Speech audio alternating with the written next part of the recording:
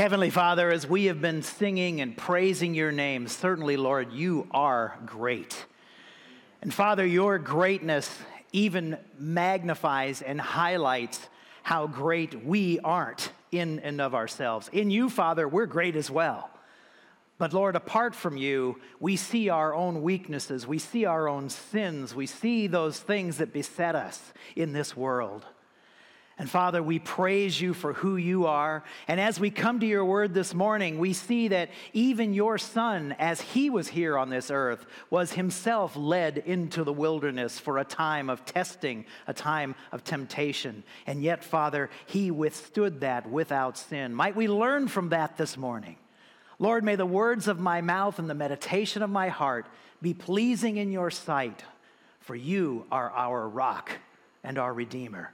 And we need to hear from you today. It's in Jesus' name I pray. Amen. Temptation. The famous English poet and playwright Oscar Wilde, in one of his most quotable quotes, made this statement: "I can resist everything but temptation." And boy, is that not true. Temptation is something that is just part of life. In fact, it is so normal, we probably don't even realize it anymore.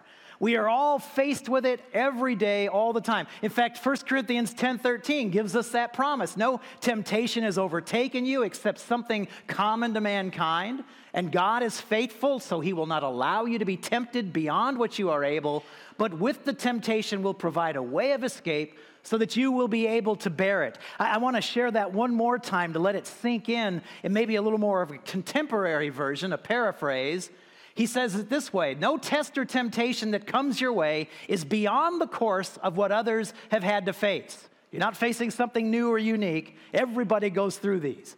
All you need to remember is that God will never let you down. He'll never let you be pushed past your limit. He'll always be there to help see you through it. There is no way, guys, to avoid being tempted. In fact, you probably experienced temptations already today. The alarm went off this morning. I know, I don't know about you, I got an extra hour of sleep. The alarm went off, and I'm still laying there saying, do I want to get up or not? This feels really good right now, and once I get up, all that good feeling is over with. Maybe you're having temptation right now. Is this guy going to be any good? Maybe I could pretend to need to go to the restroom and get out of here. Maybe you're being tempted that way this morning. We had our Harvest Festival last week, and we saw a good example. I didn't personally see it, but one of the things that happened was somebody stole something. One of the members of the neighborhood came in, and they stole something, a backpack, and we actually have it all on tape. We can watch the whole thing, and we got their license plate number and all of that.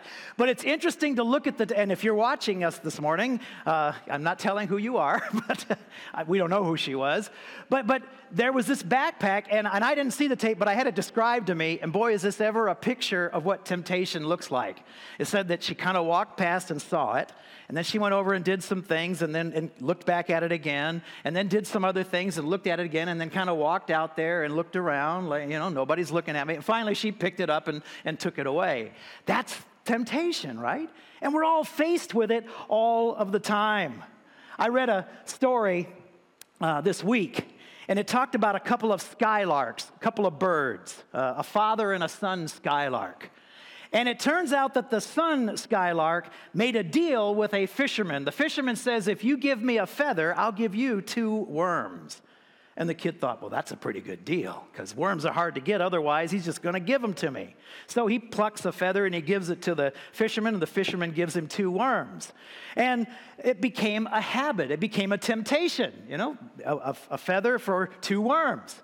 At one point, his dad and the son are flying around, and the dad says, son, isn't it great to be a skylark? We can fly up to the heavens of all the birds, of all the animals in God's kingdom. We are closest to God. And the son wasn't paying much attention, like some sons do, like I did to my dad.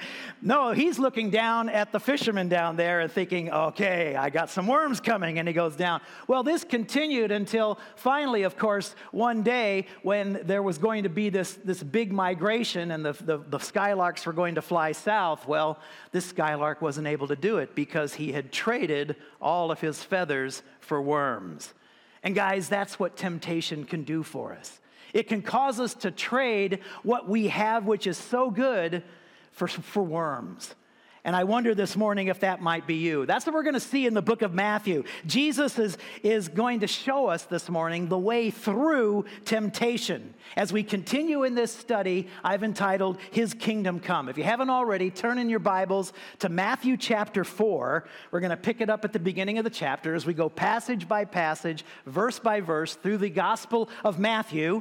And I encourage you to take notes this morning. We have note sheets at the door. If you didn't get one, just put your hand up and one of our ushers will get you a note sheet.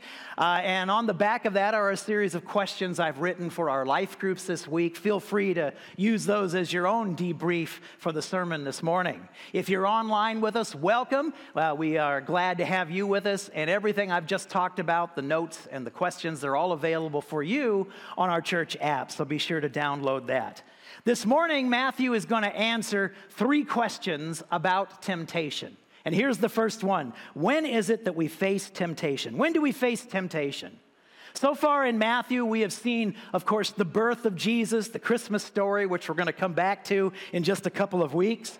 And that included the wise men and the flight to Egypt and the slaughter of the innocents as all of that transpired. We've seen this in just the first 3 chapters. And then Jesus came back, Jesus and his family, Joseph and Mary, came back to Nazareth.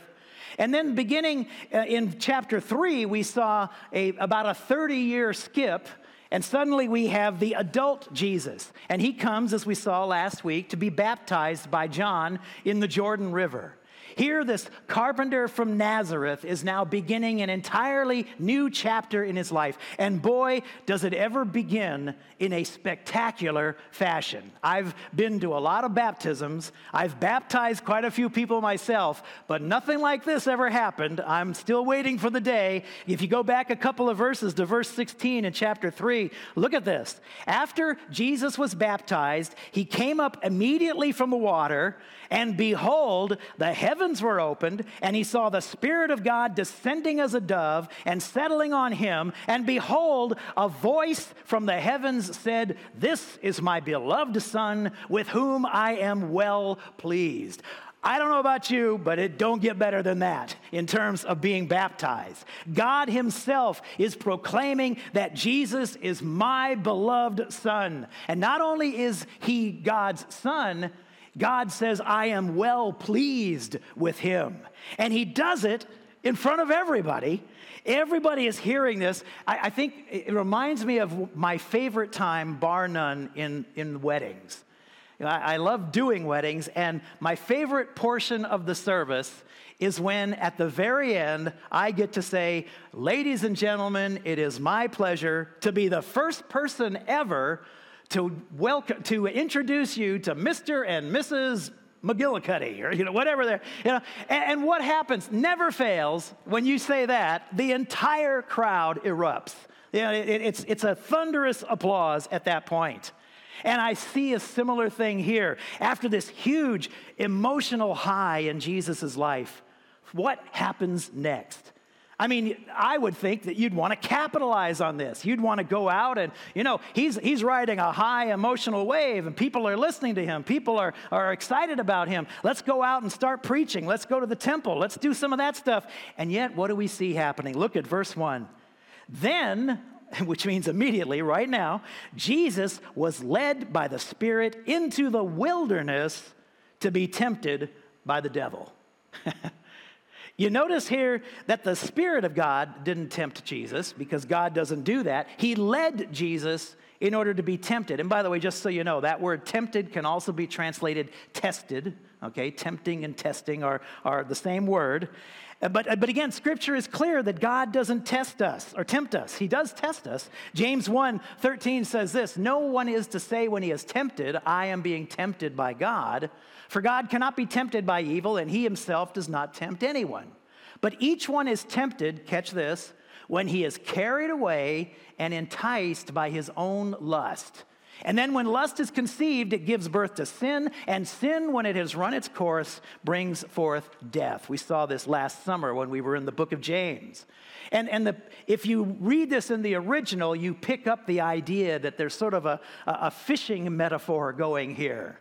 The devil is like the fisherman that's holding out the bait. You know, you don't make that fish bite the hook. You make that fish want the worm that he sees, and when he bites that worm, he gets the hook in the bargain. But he tempts him, he entices him, as Scripture says. And that's what Satan is doing with us. When we say the devil made me do it, that ain't true. Okay, the devil doesn't make us do it. And if we're honest with ourselves, the devil doesn't really need to make me do it. I've got plenty of sin in my own life. I am perfectly capable of doing it without the devil's help. As we see here, temptation can come after about the biggest high you could probably get. God proclaiming you, his son. God proclaiming you that he's well pleased with you. What more of an emotional high could you get? And yet right after that, Jesus is now experiencing temptation. And we do those kinds of things as well. We have those highs. I think sometimes in the really good times, that's when you kind of let your guard down. When I have a particularly good Sunday and I've had some awesome things happening, I see people come to Christ, or I've been able to share my faith with somebody, inevitably, and I actually plan for it now, inevitably afterwards there's going to be a little bit of a letdown. There's going to be maybe regular life can't compare, I don't know. But the idea is that when those things happen, we need to be prepared for them and recognize that those highs are not going to last. I've been eating better and exercising, and so, I've seen the scale coming down, and it almost never fails when the scale comes down and I say, wow, that's exciting. What do you think I am now tempted to do? Yeah, you've all done it, I can tell. Everybody had the right answer. Yeah, I deserve chocolate cake for this. All right, so temptations can come when things are really good. But also the opposite is true. In fact, the opposite is what we would expect. Temptation also comes when we are weak, and we see this as well. Look at verse 2. And after Jesus had fasted for 40 days and 40 nights, he then became hungry. No duh. And look at verse 3. And the tempter came. He sees an opportunity here. He knows when a good time to come is there. And so Jesus had this huge high in his life, followed by this pretty big low, at least physically. And I kind of know what this is like too. I've actually fasted for an extended period of time. I forget exactly how long. It might have been 40 days. But I can tell you this. For the first few days, you are extremely hungry.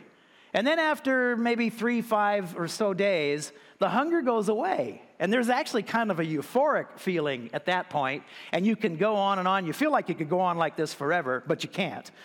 Because at some point, and actually scientists, no surprise, tell us that this comes at about the 40th day of an extended fast.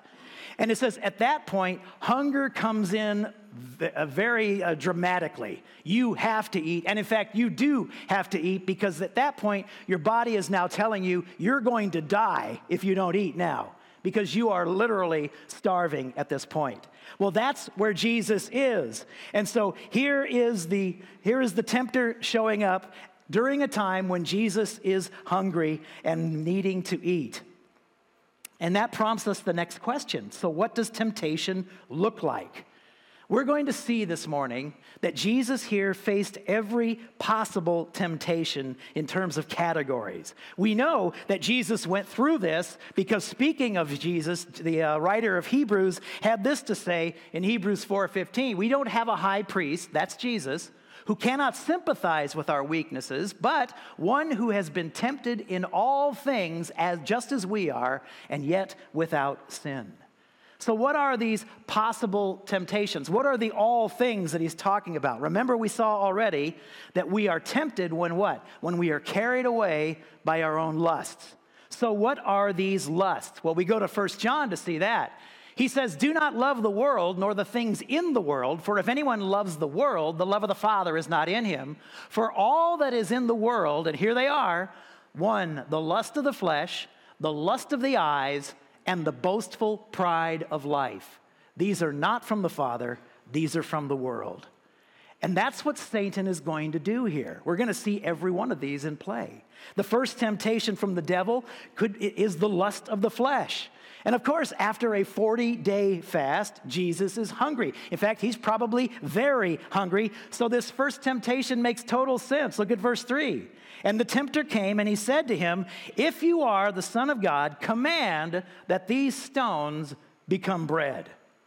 And by the way, just as an aside, that if you are the Son of God, that actually could be, in the context here, that is, since you are the Son of God. There's no question. The devil knows who Jesus is, okay? So that it's since you're God's Son, go ahead, make these stones into bread.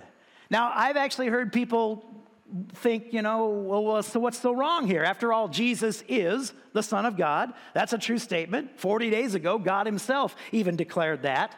And if he's hungry, so why not make these stones into bread? Well, Satan is tempting Jesus here to violate God's plan for mankind, to use his divine power that he had set aside so that he could pay our debt for sin. It was important that Jesus not use that power. In fact, in Philippians 2:5, we have one of the most important passages in all of Scripture. Write this down. Have this, write down the address anyway. Have this attitude in yourselves, which was also in Christ Jesus. This is how Jesus thought about his mission here on earth. Who, as he already existed in the form of God, he is God, he did not consider equality with God something to be grasped, but he emptied himself, and that phrase there is in the Greek, it's kenosis, okay? This is he didn't empty himself of his godliness, he remained God, but he emptied himself of one way to put it would be his prerogative of acting using his godly powers. And he emptied himself by taking the form of a bondservant and being born in the likeness of men. And so what he's doing here is that he's become a man because God's plan required that Jesus become a man. It required that he set aside his divinity. That's what the emptying himself. That's the kenosis. And what happens here is turning the stones into bread would have violated that. If he did so, Jesus would be satisfying his natural needs, but he would be doing so in an unnatural way. Now, Jesus' hunger is going to be satisfied, but it's not going to be satisfied by misusing the power that he has to do that. And guys, are we not also tempted in this same way? Every time we try to fill one of our needs in our lives with a substitute that doesn't really fill the need after all. I mean, I want love, and so I will give sex to that person. Or I'm kind of an inhibited person, so I drink to loosen myself up. Or I'm bored. Well, we've got plenty of recreational drugs for that. Let's be honest, guys. We all have physical appetites in our lives. These appetites that oftentimes need to be satisfied. And I must add here, temptation itself, it's not a sin. Being tempted is a natural part of life. But what the tempter wants to do, as he's dangling that thing in front of you, as James says, he wants you to fulfill those appetites or fill those appetites in ways that are not pleasing to God. And that's what would have been the case had Jesus given in and turned the stones into bread. But Satan doesn't give up that easy. If the lust of the flesh doesn't work, well then let's move over now to the boastful pride of life. Look at verse 5. Then the devil took him along into the holy city and had him stand on the pinnacle of the temple. And he said to him, if you are the Son of God, throw yourself down, for it is written, he will give his angels orders concerning you, and on their hands they will lift you up so that you do not strike your foot against a stone. Notice that the devil knows the word of God. The devil knows the scriptures. And in fact, you might want to write this down. He's quoting here from Psalm 91, verses 11 and 12. And as we're going to see in a minute, he's probably doing this because Jesus just quoted scripture to him. We're going to come back to that in a second. He's quoting scripture, but unfortunately, like many preachers do, he's twisting its meaning. Because if you go to Psalm 91, you see that it's a passage about trusting God. God is going to be there for you. His angels are going to minister to you. And yet, what is Satan doing here? He's turning it into a passage about testing God. And as we're going to see, you are not to test God, except in that one area, in the area of giving that Malachi talks about. He's tempting Jesus here to prove himself, to give evidence of who he is and who he says he is, to defend himself against his critics. Can you imagine what that would have done? That dramatic display like that, jumping off the temple and having angels show up, and what that would have done to God's plan, especially right here at the beginning. Because you see, Jesus came into this world as the suffering servant for the purpose of dying. And this, had he gone through with it, would have resulted in a much different outcome. And I wonder this morning as well, how often are you tempted like this? I know I am tempted to prove that I am right to my wife, or to prove that maybe you want to prove that you're right to your parents, to demand that people treat you the way you should be treated. That's the boastful pride of life. I joke sometimes about how I struggle with patience, but I need to tell you, it's not a joke, because the dirty, ugly side of a lack of patience is basically me saying and having the attitude that my schedule is more important than anything. What I want to do, when I want to do it, is more important than you, and it's more important than anything that's going on. I am the master of this whole situation. That's the attitude behind a lack of patience. That's why patience is a fruit of the Spirit, and a lack of patience is something that the devil dangles in front of us. It's the temptation, you see, to take God's plan in my life and do things my way, do things in a way that make me look good, make me comfortable, and so I can refuse to turn the other cheek. I can decide I'm going to get my own revenge. None of this, I will take care of it, God. No, I'm going to take care of it myself. And that brings me to this whole idea of how I hear people oftentimes talking about coming to know Christ. And we share that track that starts out, God has a wonderful plan for your life. Well, let me tell you guys, he does have a wonderful plan for your life. But let me also tell you, it's a difficult plan. Life is hard, and it bugs me when I hear people share Christ in such a way that, you come to Christ and everything's going to be roses and it's going to be wonderful and bunny rabbits and life is just going to be, no, it isn't going to. We have Jesus himself being tempted by the devil. You think it's going to be any better for us? More often than not, guys, it is a difficult plan. And the question is, how am I tempted to behave as I am living out that wonderful, quote unquote, plan? And it is wonderful. I'm not making a mockery of that. God is doing amazing things. I don't know about you, but I learned so much more through the struggles I've had in my life than I do in the good times. Those are the lessons that sink in deep and really make an impact in my life. But what's the temptation when things aren't going well? We start questioning God, don't we? Is God really doing anything here today? Does God really even care about me if he's letting this happen? I know some of you are probably going through things right now where you wonder these things. I've seen Christians who have come to the point of deciding God doesn't even exist because of what is happening. That's what the tempter is attempting to do here with Jesus. And he's done it right from the beginning. I mean, you go through the book of Numbers, and what do you see? The children of Israel wandering in the wilderness, and it seems like they're constantly saying, every time something bad happens, why did we ever leave Egypt? Moses, why did you bring us out here to die in the desert? It just was this constant refrain.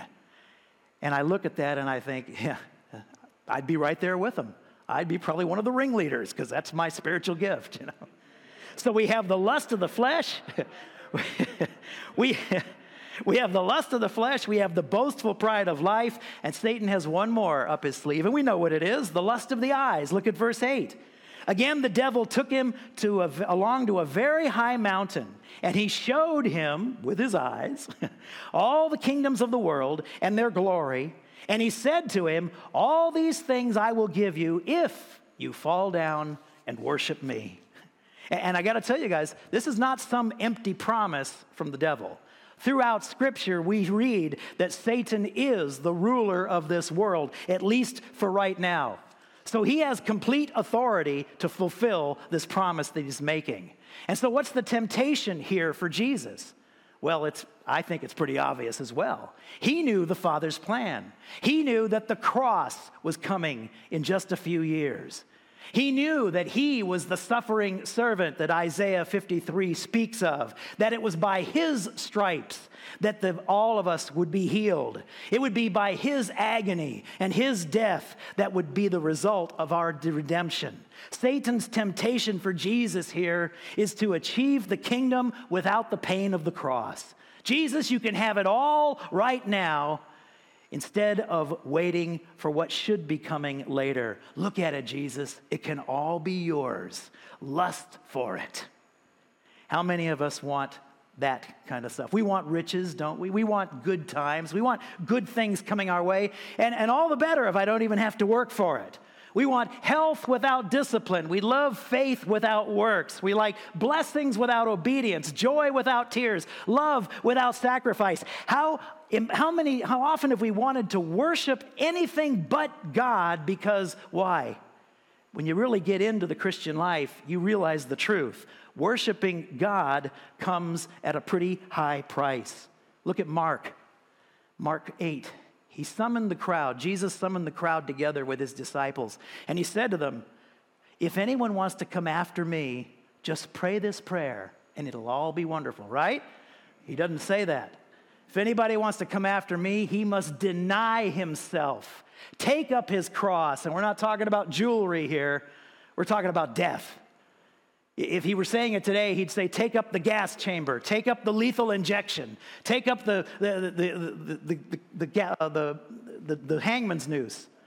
Take it up, die, and follow me.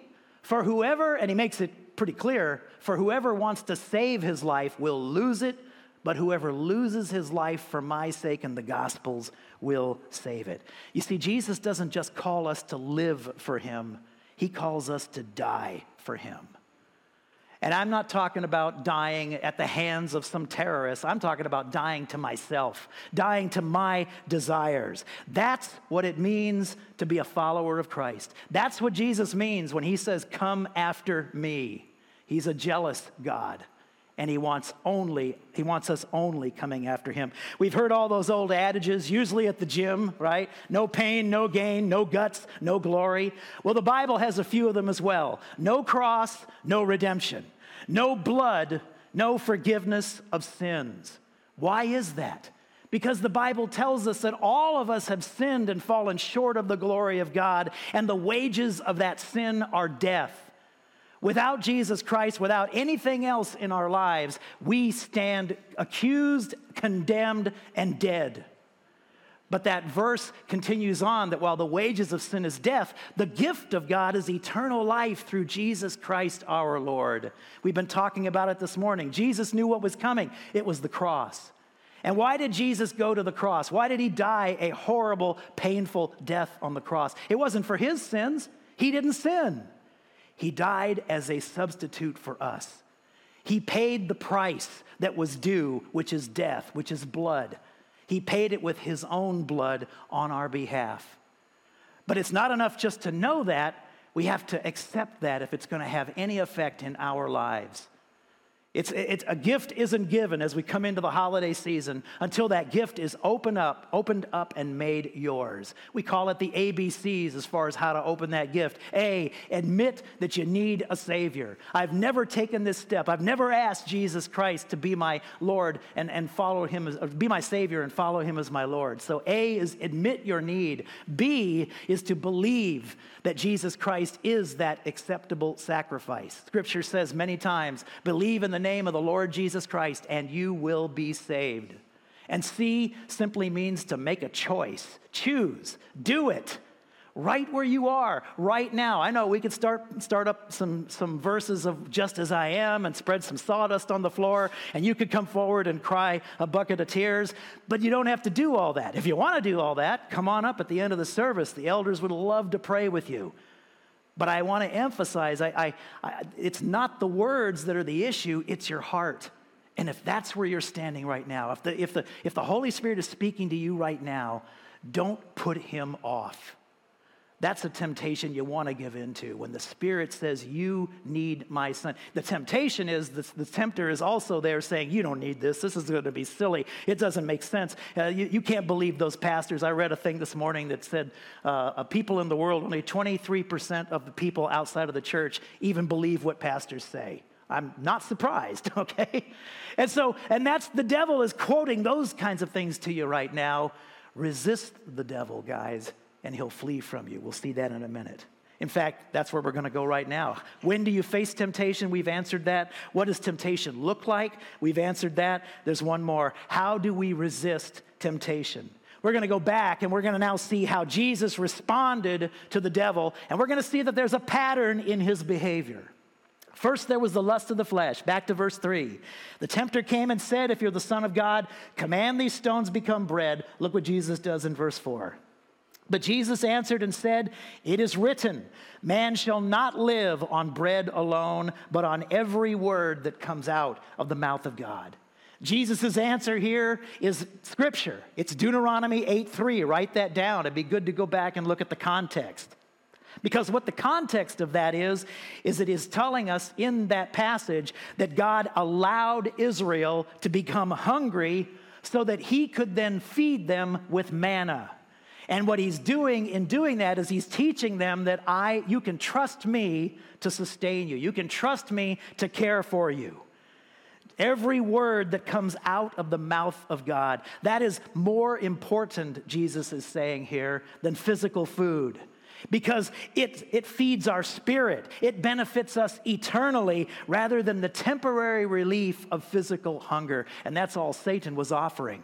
Yeah, your stomach will stop growling. Jesus says, the food that I have will get you into heaven eternally.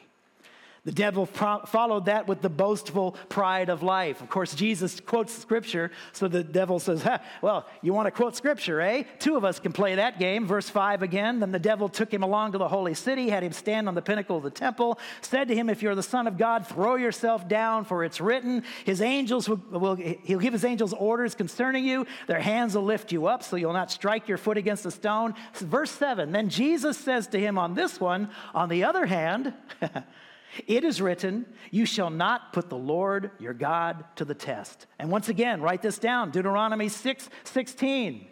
And the context of that passage is that the grumbling Israelites were putting God to the test in Massa, demanding that Moses produce water where there wasn't any water.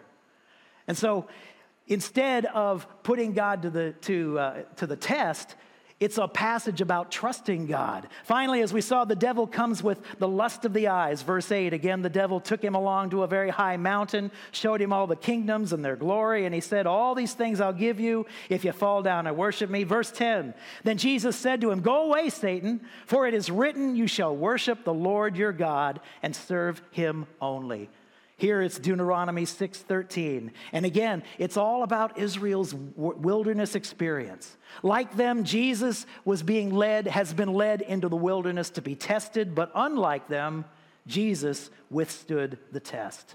And what was the result? Verse 11, then the devil left him, and behold, angels came and began to serve him. And that was all he had. That's all the devil had. He has limits. He's not eternal. He's not omnipotent. He doesn't have the characteristics of God. There's a point at which he just gives up. In fact, James 4:7 promises it. Submit therefore to God, but resist the devil and he will flee from you. If you have God's Holy Spirit within you, that's the power you have. If you don't, if you still haven't taken that step and asked Christ into your life, you're on your own against the devil. But those of us that know Christ, we don't have to fear the devil and his minions and all that, not the little yellow ones, the demons, okay? I used that this week with somebody, and because one of the versions calls them minions. And I could see after a couple minutes, okay, they're hung up on minions. I just realized this, thinking, banana. Really, that's where they came from, huh? They're little. And remember that verse that say, this is funny too. These are the things you see in Scripture when you dig a little deeper, and they're priceless. Because what is the verse that Satan used and misapplied to Jesus. It was Psalm 91, 11, and 12. Guess what's happening here in verse 11? It's actually being fulfilled. The angels are lifting Jesus up, but they're lifting Jesus up in God's way and in God's perfect timing. Okay, we've been through all that, and I can hear it now. I've said it myself. Well, he's Jesus. So, okay, fine. Jesus resisted temptation. What a surprise. How do we resist temptation? Well, guys, like Jesus, as we see here, we need to know the Word of God, and not just know it, but know how to apply it to our life, to those temptations that we deal with. And what better confirmation of that than we see right here? Jesus did. He is God. He could have used his divine power and defeated Satan right then and there, but he doesn't. And again, we know he couldn't because he had set that power aside.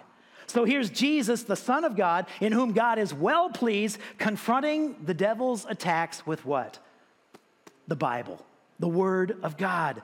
He is, and in doing so, he is showing us that this is something you can do as well. If he'd have used his divine power, not only would have been a violation of all that he's there for, we would have been perfectly correct in saying, well, Jesus can do things that we can't do. But instead, he's an example to us.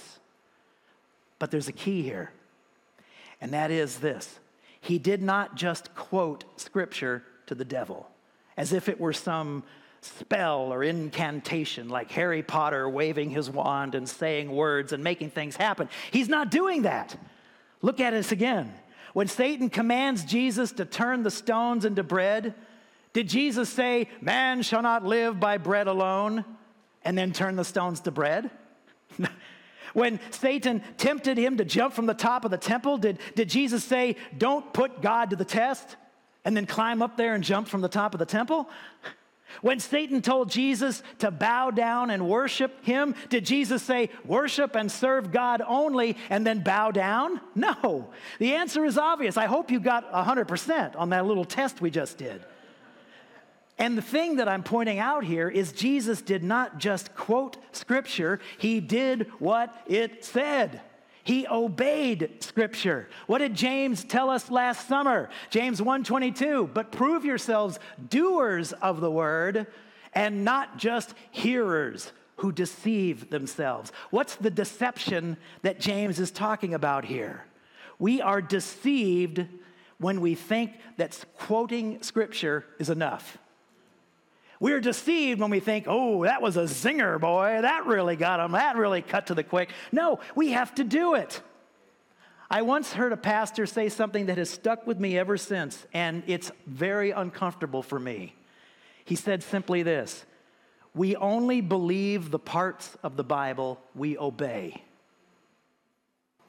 I like to say I believe the whole Bible, but does that mean I obey everything that I know? And guys, we have to accept that if I'm not obeying what I'm reading, what am I doing? I'm deceiving myself. That's what James is saying there. We're going to take a break over the next few weeks from the book of Matthew for the holidays. We're going to start a holiday series entitled The Way in the Manger. Get it? Get it? But when we come back in January, you better batten down the hatches. Buckle up. Okay, get ready, because we're going to be hearing from the Sermon on the Mount. And my friends, if you want to talk conviction, Jesus does not pull any punches. In fact, I heard an account one time of a pastor preaching a sermon to his congregation, and people were upset. They say, man, you were so judgmental. You were so this, you were so, And it turned out that the message he preached was simply a paraphrase of the Sermon on the Mount. And he directed all of his people to Matthew 5, 6, and 7. And so I want to encourage you to be ready for that. In fact, you don't even have to wait. You've got a Bible. So why don't you spend some time over these next few weeks in Matthew 5, 6, and 7. I wonder this morning, though, what is your wilderness experience going to be? We've seen Jesus's. And I wonder if, like him, you and I can say that we're going to stand strong like he did in the face of opposition. that I'm going to stand strong on the Word of God and on the power that God provides. As 1 Corinthians 10:13 says, He will then give us a way of escape so that we can bear it. Sadly, as Christians, we have this power to draw upon, but so often we don't even try. What do we do instead? We trade our wings for worms. Amen? Let's take a couple of takeaways here, and then we'll be done. The first one I have is very practical. When I look at this passage and digest what it says, I ask myself, when should I anticipate temptation?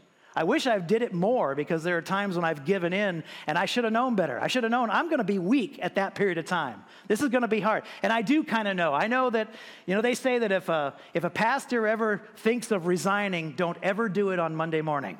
Okay, because the high of Sunday usually ends up in a very low Monday, and I've learned that, but I share that with young guys. Don't ever let Mondays be the determination of whether you ought to stay here doing this. Number two, and I encourage you to ask yourself these, what are the things that tempt me? Be honest. If I'm tempted by the cover of Cosmopolitan magazine, I make sure I don't look at the cover of Cosmopolitan magazine. If I'm in a checkout line, I stay. I stay away from things that are a temptation to me. I know people that have struggled with alcoholism, and they take routes around town that'll keep them away from places where they struggle with those things. So, be honest with yourself. What are the things that really are there? And number three, how should I deal with temptation? I think it's been pretty obvious, as we see with Jesus. Don't deal with it. Yeah, you're going to have a certain amount of success. I do anyway. I've got a pretty strong self-will. I can make myself do things, but it doesn't last. Eventually, I'll get in, just because it's tiring to hold down the fort all by yourself.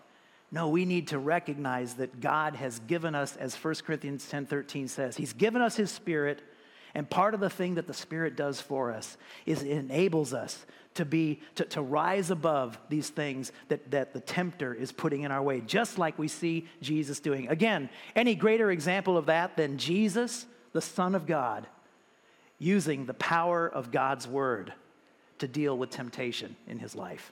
Let's pray. Father, we thank You for this very practical example from Your Son, Jesus Christ, this morning. And Lord, all of us face temptation. Some of us probably right now, this very moment. Certainly we're not going to get out of this day before having something coming into our life that's going to tempt us to violate Your standards, or to go our own way, or to put myself first. The list is probably endless. And Father, we thank You that You have given us Your Spirit, and by the power of the Spirit within us, we can rise above these temptations. We can be successful.